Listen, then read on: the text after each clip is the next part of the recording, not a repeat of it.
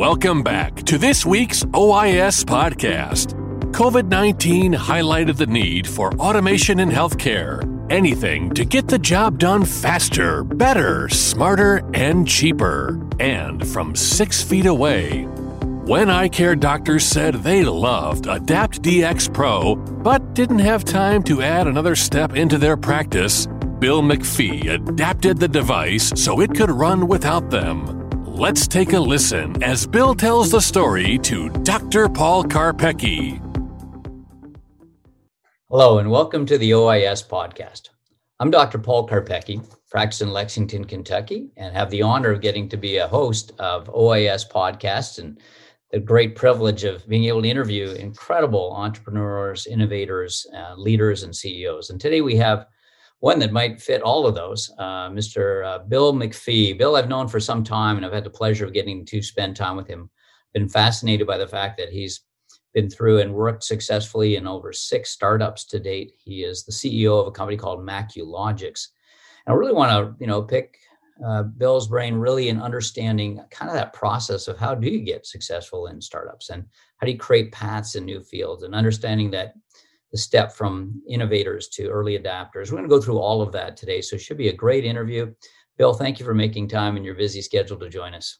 Oh, Paul, thank you. It's always a thrill, and OIS has been a tremendous asset to our community. So it's always wonderful to be able to contribute a little bit of our history as a company, and to the extent we can share stories that make each of us better, it's a good thing. That's exactly the theme. So thank you for summing it up so well. Let's get started with, for people who don't know you, even going back through the years, but walk me through a little bit of kind of your career path, your background, where you grew up. My father used to say that it was confused. I will use eclectic as a more appropriate adjective, but I grew up in Montreal, and so Canadian by birth. So yes, I do play hockey, and went to McGill University in Montreal, both for my undergrad. Actually, it was a pre-med program, and my honors thesis in undergrad was focal electrical stimulation in the mesencephalon inducing analgesia in rats and cats. So that was a long time ago in a place far, far away. Got accepted to med school and law school, went to law school. And so my mother was not amused by this choice because she always wanted to have a doctor in the family. But as the first kid to go to college from our family, it was like a pretty big deal. I ended up working in law originally as general counsel for PepsiCo's Canadian operations, and then ultimately ran franchising for Pizza Hut and Taco Bell in Canada. Got recruited to Bain & Company in Boston when Bain was I was the 75th employee at Bain, which has now got probably 10,000 alumni at this point. Wow. Was there for a number of years during its go-go growth years. And from there, I ended up doing a bunch of entrepreneurial stuff, small companies usually, doing turnarounds sometimes, and then got back into the strategy business and under an organization called Lucas McPhee. And we did a lot of international stuff, mostly in the UK and France, and really what's now most of the European Union. A lot of M&A work, advising on that. And as I went through that process, I ended up back in healthcare because one of our biggest clients was the University of Indiana Med School. And we helped them with their strategy for managing the integration of the hospitals and the sales in hospitals and growing practices, and created the first, this was just back in the Hillary Care days, created the first, really, in a sense, a Medicaid HMO system for Indianapolis, and built a primary care practice that had, at that time, probably about 200 faculty members. Those were go-go times, pretty exciting. And as I got more back involved in healthcare, I just realized how much I loved it. It's kind of why I applied to med school in the first place. So ultimately, my wife's American, and so she, as my father also noted, it was a reverse brain drain. I thought getting me was going to be a good idea. So anyway, and ended up stateside, Boston for 35 years, been married for 43 to the best gal in the world. 2 kids, both of whom are on the West Coast, both of whom are entrepreneurs. my eldest daughter sold her first company before she turned 30. So it's the tree is producing a few other apples. And so that's kind of the big picture of background. And but ultimately, in '99, I started a venture capital firm that was focused on imaging, particularly in radiology. Got involved in the venture space. Our big home run was a company called Superdimension, which was bought by Medtronic, about $300 million in those days. And it was a pulmonology navigation system that you could basically find cancers and other nodules in the lungs without having to go transthoracic. You could actually do it down the throat and into the bronchus. So it was pretty cool, way advanced stuff in that time frame. Fascinating. Isn't that neat? And I love how that's passed on to your children, and they're all doing great things too. And so there's obviously a lot of lessons that will probably come from that. We'll definitely want to get into some of those as well. But to kind of start basis of it, for some listeners, we have a nice mix of listeners. We have ECPs, of course, large percentage. We have investors, industry, all of that. Mm-hmm. So for those who may not be familiar with MacuLogix and Adapt DX Pro, for example, can you tell us a little bit about this innovative technology? So MacuLogix roots go back to the PhD thesis of our chief technology officer, Greg Jackson, when he was at the University of Alabama.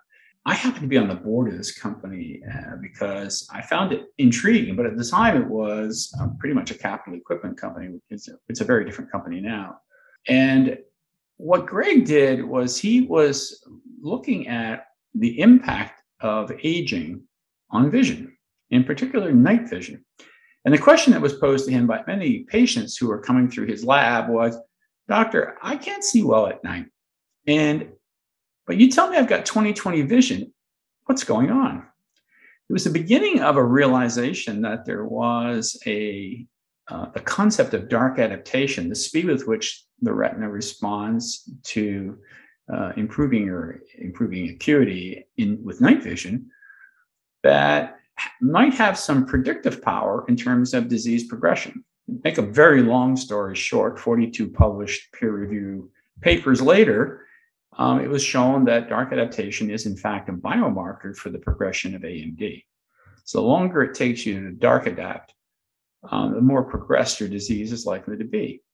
It was an extraordinary insight, but an insight does not create a product. It takes a hell of a lot of time, money, and risk-taking to do that. So early in the company's genesis, the challenge was, how do we create a clinical tool that's automatic and measures dark adaptation? And from the period of about 2010, 2011, 2012, Greg and a small group of engineers built a prototype, which became what we call the Adapt DX, ADAPT, adapt as in darkness, and DX as in diagnostic. And it was a 45-pound instrument. It looked like a visual field. I mean, it was like Humphrey reborn. And the concept was to make it as familiar to eye care practitioners as Humphrey might be. Make it as easy to use, the whole thing. And like most engineers and scientists, they thought that the core marketing program would be effectively build it and they will come. I mean, it's great technology. It's the best in the world. It's the only dark adaptometer that measures things automatically. It's spectacular, right? We develop what's called a rod intercept, which is the amount of time it takes your eyes to dark adapt. Well, of course, everybody thought that the marketing plan was simply going to be getting a deli, those little number generators in a deli, and that they would just line up and buy. Well, the phones did not ring off the hook, as you can imagine. And began to realize that there was a real big issue around marketing.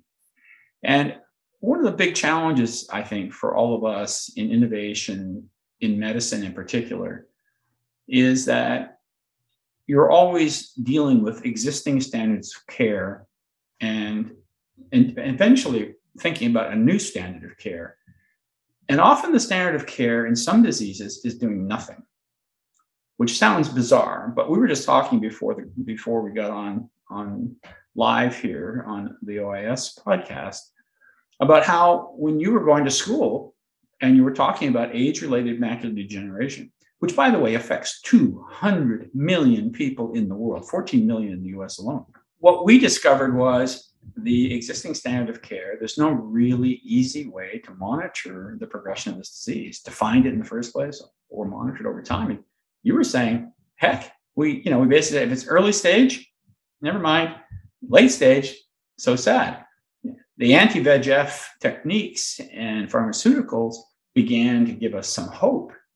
But the challenge was, can you get the patient to the right retina specialist for the right injection at the right time and you preserve as much sight as possible?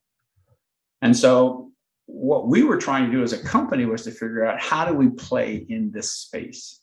And as it turns out, ironically, when I first joined the board, my dad was diagnosed with AMD and ultimately was blinded by it, notwithstanding that, and in between appointments with his ophthalmologist, his vision has deteriorated dramatically from about 20/40 to almost 2100. And it was extraordinary how quickly it happened. So I have a dog in the fight, of course, and that makes me very committed to it. But going back to the story, we're thinking about, how do we penetrate, how do we provide better patient care? And the journey is complicated. So we found out that our 45-pound instrument that gets bolted to a table in, an exam room, and Paul, you have one of our instruments, one of our old tabletops. It's a honker. And the thing about our test is that it requires it be a totally dark room, because you are doing dark adaptation.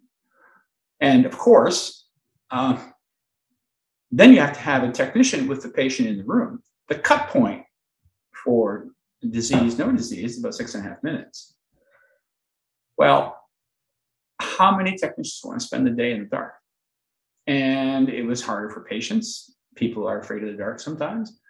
But practically speaking, it meant that they couldn't do other tests while this was occurring.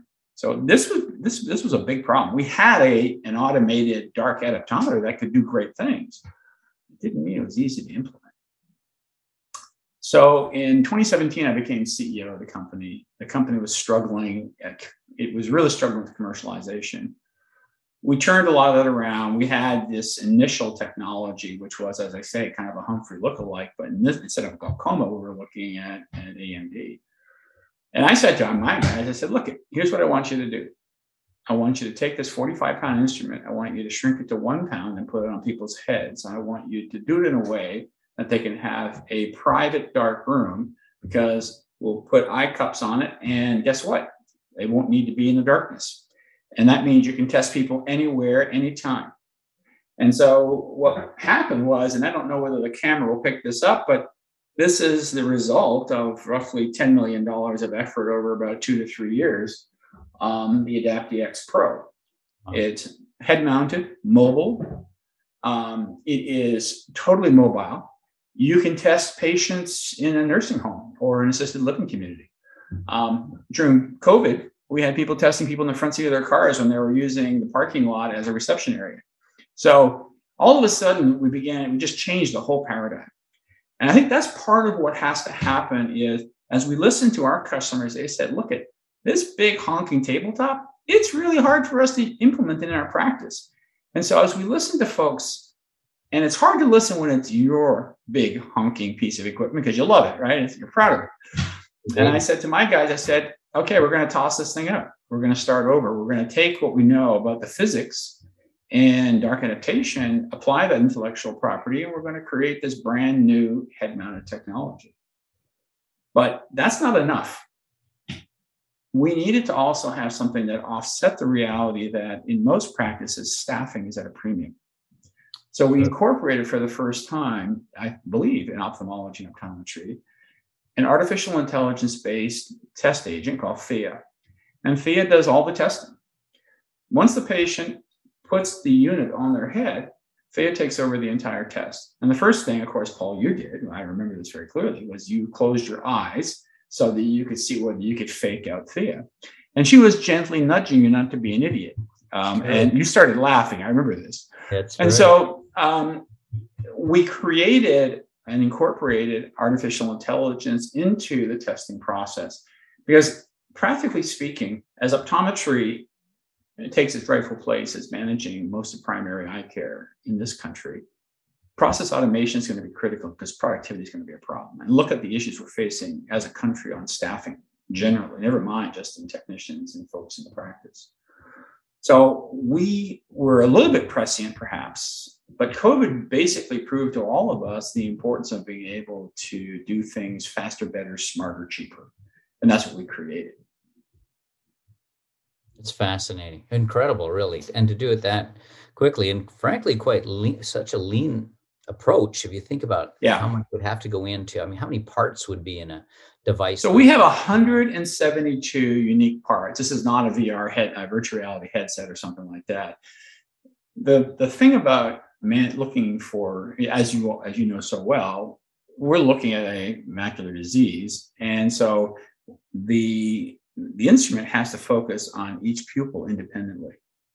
And so within this instrument are 4 servo motors managing a whole family of optics to make sure that we have the right presentation to the patient to test the patient and that there isn't any errors. It's really complicated technology. And we were able, I mean, when I first became CEO in 2017, we had 12 people in the company.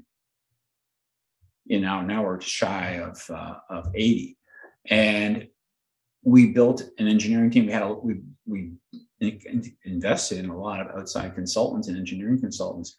But I spent a lot of time on the design side. I had been CEO of a company called eSight before this that built electronic eyewear to let legally blind people see again. And so I had spent a lot of time with a couple of design firms on the West Coast. And how do you make something fit on someone's head that's comfortable, that doesn't make them feel claustrophobic or in a cage? It's very complicated. The human dynamics and the ergonomics of it are very critical. And one of the things, Paul, you and I were talking about when we were going through this process was, when you think about someone, my mother-in-law, for example, who was almost 98, sticking her chin out and getting her forehead firmly against that strap and holding it is really hard. With our technology, she can sit in a lazy boy and put her head back, and it's a whole different experience. So I think from a practical point of view, the big lesson here is, what did we learn from our customers? Did we listen to our customers? And we worked really hard to do that.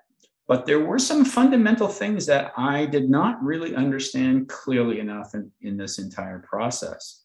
And I think you were part of our advisory board meeting. I think it was in 2020 in January, just before COVID. Yep. We were up in Hershey, Pennsylvania at our headquarters. And what I started to hear from people was how hard things are to implement in practices. And I'm going, come on, guys, you guys are all smart. You're all capable. I mean, what? And as we listened more, I had to learn that this was going to be really hard. And again, blindness created by, this is the greatest technology in the world, right? So build it and they will come, very dangerous. So what I discovered was the single biggest impediment to adoption was not the technology per se. We had to create awareness of the relationship between dark adaptation and AMD, of course. Now it's 88% of ODs are aware of that relation. We had 20,000 ODs go through continuing education last year. But even though we have 1,000 of units in the marketplace today in practices, the real challenge was implementation in the practice. Setting aside COVID and all the staffing problems, it was, how do I incorporate a new test for a disease I historically have not managed into a practice that's short-staffed or chronically understaffed? And so Thea was part of the solution, because we didn't have to have while the test is being done, a technician can do other things like enter data into the EHR, sanitize the equipment for the next patient, that kind of stuff. But we had to go out and talk to practices that were just finding a lot of AMD in their practices. 30% of their patients over the age of 50 were failing.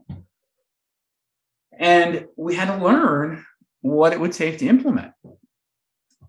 I would argue, and I think this is important for the entrepreneurs in the audience, that the minimally viable product we're so fond of talking about, me in the old days as a venture capitalist or as an angel investor, that minimally viable product also includes implementation.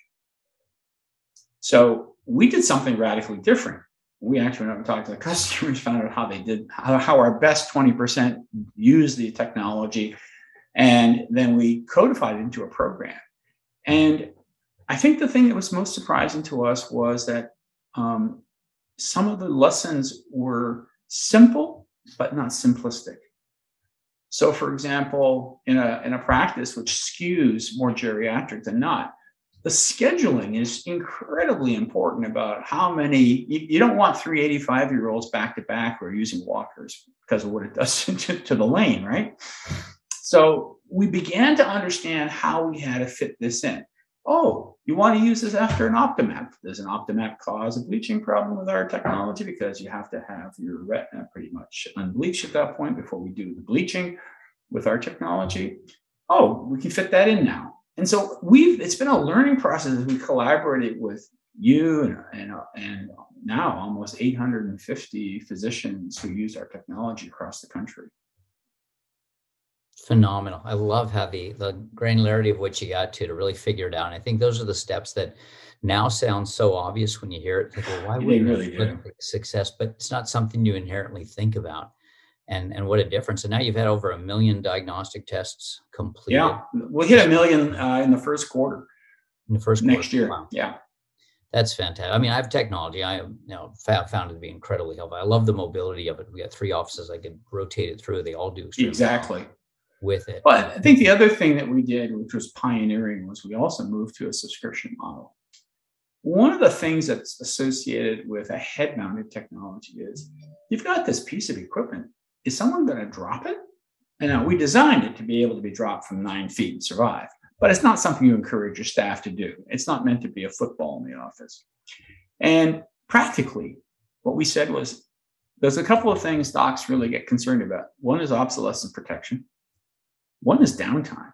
And in contrast to every piece of diagnostic equipment, maybe except for the toning pen, this is not bolted to a table. This is in the hands of technicians and patients. What's the odds of it falling?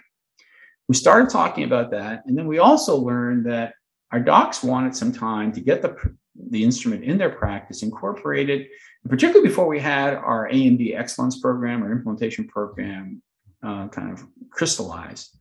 They wanted some time to get this in the practice. So we created a subscription model where we effectively guarantee 100% uptime. The big difference between shipping a 45-pound instrument that has to sit on a pallet in order not to be disturbed and this instrument is this thing can go in a FedEx box and I can have it to you tomorrow morning. So if one of your techs drops it, all they do is they call our service desk and we get a new one so that you're not down. You don't have to reschedule a whole bunch of patients. You're not out for 2 weeks for a service.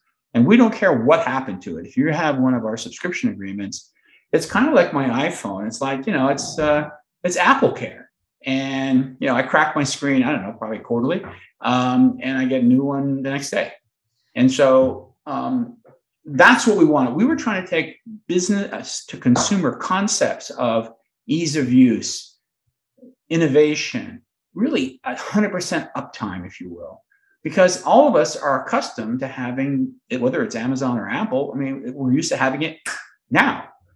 And the nice part about this technology is that it can be FedExed. And so I can get you something in 24 hours. That changed the nature of customer service. It also is much, much cheaper. And I don't have to have a fleet of remote technicians in the field to service equipment because I just replace it. It's much more cost effective. That's brilliant. Really a whole different way of looking at it.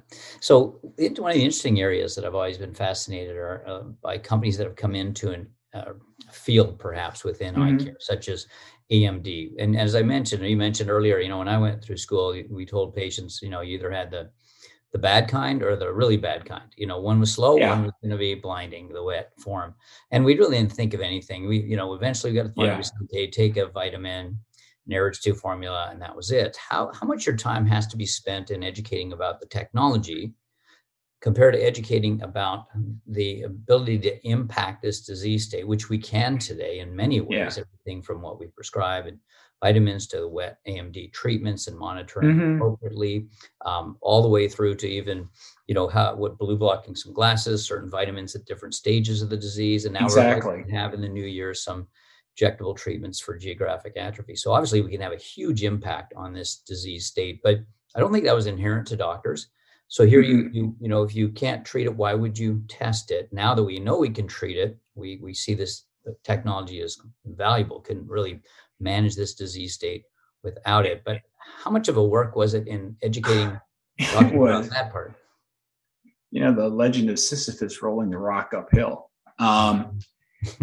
I think this is a challenge for everyone who is introducing new technologies, a new way of managing a chronic disease in particular. And I mean, you were trained the way you were trained because at the time there weren't a lot of options. And let's face it, diagnosing AMD based on a Beckman classification of drusen size, location, color is a structural assessment that's hard. It takes a long time. It takes great training. You have to be really looking for it, and it's really hard to do. I mean, in our clinical trial, we asked this is 380 patients that were referred to us into the trial by optometrists and ophthalmologists, 50% each. And we told them, send us patients who don't have AMD because we want to follow them for the next 3 years. And send us your retinal imaging so that a retina panel can review the data. This is published in JAMA in 2019. 25% of these patients had visible AMD. A third of that 25%, frankly, were in serious yogurt. And so even in a situation where really smart, capable people are looking for this disease, it's really hard to find. Yeah. So, and it speaks to the issue of patients getting to the retinal specialist at a point in time when they've lost too much sight. I think that's been the big issue. Or ODs getting a phone call from a retinal specialist saying, there's nothing wrong with this patient. They're here too early. So here's something that I think your listeners, again, who are thinking about technology introduction, need to consider. At least it's the lessons I've learned at considerable expense, I might add. And that is, you got to do a lot of customer research. We went out in 2017, the awareness of dark adaptation and its relationship as a biomarker to AMD was in the order of 15 to 20% of optometry, mostly early adopters. Today, it's 88%, but it's 5 years later. And we've spent, a small fortune educating docs, educating the industry. And it's not like you do it once and it's done, because folks, we're trained, as you were, really not to pay a lot of attention to this disease. So it's a battle. But who manages all the glaucoma in the country? ODs. Who's managing diabetic retinopathy? ODs. Why aren't they managing AMD? And that was kind of our battle cry. We ended up doing a ton of customer research. And what we discovered was, in the adoption cycle of all technologies, there's the early adopters who will put up with, like me, the early Bluetooth things that never really worked very well. And, how many of us have a drawer full of gadgets we bought that really weren't ready for prime time? And those are early adopters. And then they were very fond of our tabletop equipment. But the more conservative early majority, when you cross the proverbial chasm in technology terms, and you begin thinking about crossing that chasm, you begin to realize the messaging is very different. So, for example, folks like you, Paul, you were really keen on managing patients. You wanted them to stop smoking, adopt a Mediterranean diet. It was really a wellness approach. And you and many of your colleagues were saying, hey, if an ARES formulation is good for intermediate stage disease, maybe I suggest that patients take it earlier. So it was much more of an inclusive model. It was a wellness model. But it was about managing the patient's health and buying them time as the disease progressed. The early majority feels a little bit differently. What we learned, and this is a minor but very important difference. Manage if you're early adopters, monitor if you're in the early majority. Because frankly, for a lot of physicians, it's about watchful waiting and making sure they get the patient to the right referral point at the right time. And everyone has a point of view about errors. That we've had these, how many debates have we had about this over the years? But fundamentally, you want to preserve as much sight as possible. To do that, you need to monitor the disease progression. The only way you can do that is using a dark addictometer, because we generate the rod intercept. It gives you a number. A change in that rod intercept is not a good thing, and therefore might mean a more frequent checkup instead of every 6 months, perhaps quarterly. So it's a different model. But again, when you go and talk to the early majority, if you talk to them about management, I don't really know. I don't want to sell nutraceuticals, but I do want to know how my patients are doing. I mean, there is this very kind of Joan of Arc, save their souls sort of approach in optometry to doing right by patients. And so we learned that the message that worked for early adopters wasn't the same message for the early majority. And that's forced us to rethink our marketing. It's forced us to rethink how we work with physicians after the fact. And it's a really critical element of what we're doing. That's brilliant. And the early majority is such a huge group. But you're right, it can be monitored in different ways. This is going to be good for everybody, though, because if you're monitoring, more now at this stage, and this is the larger group of primary eye care providers, you're going to be, when you see that change in the rod intercept, you're going to bring the patient in now maybe every 3 months. That's really the biggest indicator of who preserves vision, is how quickly they're diagnosed before they could go wet, or in the future, even some dry treatment. And I think it's got to be incredibly frustrating for a patient to arrive with 20/80, 2100, 2200 vision. And knowing if you'd had them 3 months earlier, you might have done something, they might have had better vision. And as I watched my dad lose his sight and the impact it had on my mom as a caregiver, the quality of life just is, the deterioration is staggering. I mean, talking about a Canadian guy who can't watch a hockey game or watch curling, with my dad's favorite sport. But yeah, it's a big deal. So as we've looked at this, but the other aspect of this, and this is a huge shift, is because our technology is now cloud mediated, we can update it over the web. We can monitor it over the web. And so we just did an update earlier in the year. Thea now speaks 8 languages. So if you have a practice which skews Hispanic, for example, and you have a bunch of folks, perhaps English is not their first language, why not do the test in Spanish? And if you have Spanish-speaking staff, that's not a problem. But if you have English-speaking staff, Thea will talk to them in English and speak to the patient in Spanish. Wow. Yeah, so we're now, we did this all over through the cloud. It's all cloud mediated. The other thing that happens in our AMD Excellence program is that we monitor the instruments from afar. When you get on a plane today, that jet engine, let's say it's a GE or Rolls-Royce engine, they're monitoring what's working, what's not working, what maintenance issues there might be, yada, yada, in real time, right? They got a satellite, everything gets there. So we do the same thing.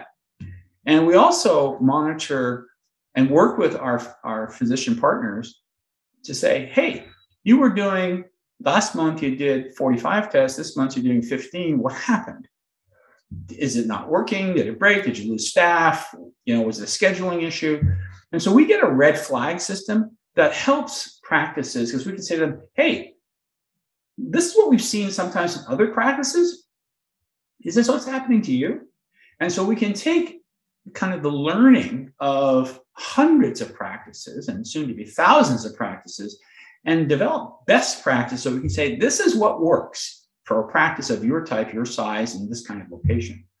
And so there's a huge shift when you begin to think about mobile technology, cloud mediated, AI enabled, and most important, implemented in a practice in a way that works for that practice. And that is the goal. I think the hard part for most of us entrepreneurs to learn is The technology is just simply the price of admission. Yeah. But the real show is after you sell the unit to the physician, because they don't have time to figure out how this is going to work in their practice. They're incredibly busy. I mean, think of your day. And they just want to know it's going to work. And that's our job. So as an industry, I think I can say with confidence that we probably have the highest net promoter scores for customer service, because you call us and you say, this doesn't work. My head mounted instrument is not working. The Pro is not working. I'll have you up and running in 24 hours. No questions asked, because it's part of your subscription. Our job is to keep you up and running and to provide you a best practice. That's why we have this thing called AMD Academy. Let me give you an example of that. So the technicians are critical. Training technicians, finding time to train technicians. It's so hard on a busy day and busy practices, particularly now that we're all short-staffed. So we created a series of 2-minute vignettes, little video clips on a YouTube type apparatus. You can watch it on your iPhone to train people. Because, if you have your technician who typically does this kind of testing out sick, well, some of the other techs may not have been doing this a lot. How do they know what to do? So we created these online tools. And then what we also realized, and you were part of the advisory board, Paul, that gave us this terrific and important advice, which was it's about peer-to-peer activity. And it's not just physician to physician. That's critical. But it's also tech to tech. Mm-hmm. And it's come to our attention that, Thea, who's our artificial intelligence, the technicians do not refer to our product as the AdaptDX Pro, much to the consternation of my marketing chief. They call it Thea. And they plan the day as they look at which tests are being done with which patients in what period of time and where, as though Thea is in the staff meeting in the morning. And so we're beginning to see the mix of things we take for granted of I can order anything from Amazon and have it in an hour, depending on the city you're in. Well, we're taking that basic concept and putting it into play in optometry and then ultimately in ophthalmology. It's fantastic. What an amazing interview. So first, close here by talking a little bit about where you're at today in terms of the company. I think, are you in a fundraising stage? And I mean, obviously seeing the growth and what you've learned and the impact and even my own experience with this is a very exciting company. So tell us a little bit about where you are right now and where, in fact, the listeners might be able to help. Well, we're at this point in time, like so many people, we're coping with, is this a new normal, post-COVID, pre-COVID, new COVID, Delta, Omega? I don't know. All I know for sure is that it's had a material impact on practices out there, our customers, and it's had obviously a material impact on our economy. So we're out raising $30 million to continue the growth of the company.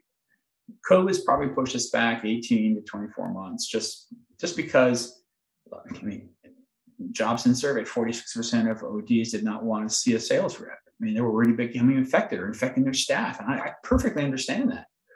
But at the same time, it impacted us incredibly. So as we've gone through this period of time, we need a little more dough to get us over the hump, if you will, into becoming a profitable company. And I think the other aspect is that, we have learned, we have 1,000 of our instruments currently in practices out there. One of the things we want to spend money on is how to do a better job supporting people in the field, supporting our customers, improving our customer service, even though it's good, it can always be better. The other area of spending money is looking at new innovations. What can we do to make this instrument and the management or monitoring of AMD faster, better, smarter, less expensive, less impactful on flow in the practice, that kind of stuff. One of the things I'm very much looking forward to is being able to think about how do we think about helping physicians like you to monitor a patient over time so that you can just pull it up, my iPhone tells me how many exercise sessions I've missed. It kind of reminds me of those more often than the exercise sessions I've actually executed. I think Apple's got it in for me, but we want to be able to, for you to be able to say, Mrs. Smith, I just want to show you that with what you've done, you stopped smoking and your rod intercept is flat for the last 2 years.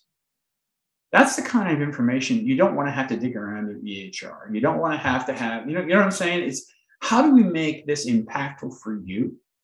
How do we make this impactful for your patients?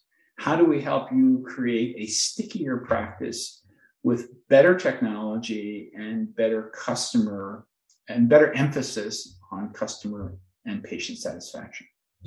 And I think that's where I'd like to spend some time, because optometry, in my view, has to become the home of primary eye care in the United States. Mm-hmm. There's not enough ophthalmologists. There's just aren't enough. And we have an aging country. There are 14 million people with AMD today in the US. By 2050, there'll be 22 million. Who's going to take care of all these people? And so we've got to figure out how does technology and the way smart folks practice to figure out how we're going to absorb the demand for service. How are we going to make that happen in a world of increasingly more common chronic diseases as we grow older? So that's kind of the mission here. And I think for the entrepreneurs out there, it's really a question about working with physicians and saying, guys, you guys are brilliant at what you do. How do we help you do it faster, better, smarter, cheaper? Because you know what you want to do with your patients and how to do it. It's our job as innovators to say, what if we did it a little bit this way? And you go, no, that was really dumb. Or, well, that's not a bad idea. And I think that's going to be the challenge in the future, is how process automation improves flow through in practices and improves patient satisfaction and eliminates the barrier of communication between patients and physicians. And we need to be a part of that solution rather than being part of the, I would argue in some cases, instruments can get in the way. But I will leave that to smarter people than me to have a discussion about. That's terrific. Certainly fantastic interview. Incredible number of insights for whether you're a CEO or on the way to it, or in the organization, whether you're a physician, even understanding the big picture and even the nuance of how you change marketing messages as you go through the different stages of each doctor in terms of how they look at things, whether they are an innovator or early adopter or early majority. And so it is fascinating to see that. And then, of course, very exciting company with great growth prospects. And I think the future is only brighter, especially as there becomes more and more treatments for macular degeneration. We need to identify sooner, prevent blindness, be more active. The geographic atrophy area looks like it's burgeoning, and it's inevitable that we'll see something for dry AMD at some point in the cycle. But it's interesting, Paul, you were talking to me earlier about raising money. And, in 2018, we brought Vivo Capital in as our lead investor, backing up Rush Ventures, which had been funding our company for now 7 years. But in 2018, we went to raise money. We didn't have the AdaptDX Pro. We, at that point in time, we still hadn't proven that we knew how to help docs implement this. We didn't have as much knowledge about the needs of physicians by segment in terms of adoption curves. And now as we go out to raise money, it's a growth stage company rather than an early stage company. I mean, when I raised money last time, we had 25 people. And now, during COVID, we built a factory, we staffed it. It's ISO 13485 certified, which to folks in the audience, that's like the pinnacle of quality. And we've now sold in the last, in the middle of COVID, in the last year, about 500 practices now have our AdaptDX Pro, our newest head-mounted artificial intelligence-driven technology. So it changes, and it's really fast. I guess it seems fast to me. I would like it to be faster. And I think as we talk to your audience, a big lesson is it always takes longer. It always costs more money. And there's always surprises. And last but not least, no, we didn't figure out there was going to be a pandemic and what that was going to do to us in the process. So, but thank you for the time today. It's been very helpful you took me down some memories that I had totally forgotten about as we evolved as a company. Awesome. Well, you've taken us through a lot of great insights. So thank you for that. How can our audience, people who are intrigued or even investors, get in touch with you, Bill?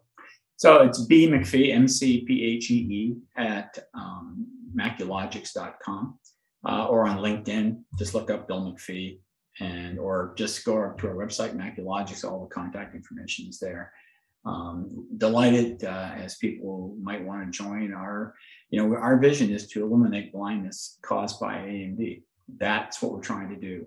We don't have a cure, but my goodness, we can certainly preserve an awful lot of sight for an awful lot of people. Thank you. Great interview, Bill. Really appreciate you taking the time. Thanks, Paul. Take care now. You too. Thank you for listening, everyone. We hope you've enjoyed this episode of the OIS Podcast. Listen in next week when we chat with BVI Medical's Shervin Karanji.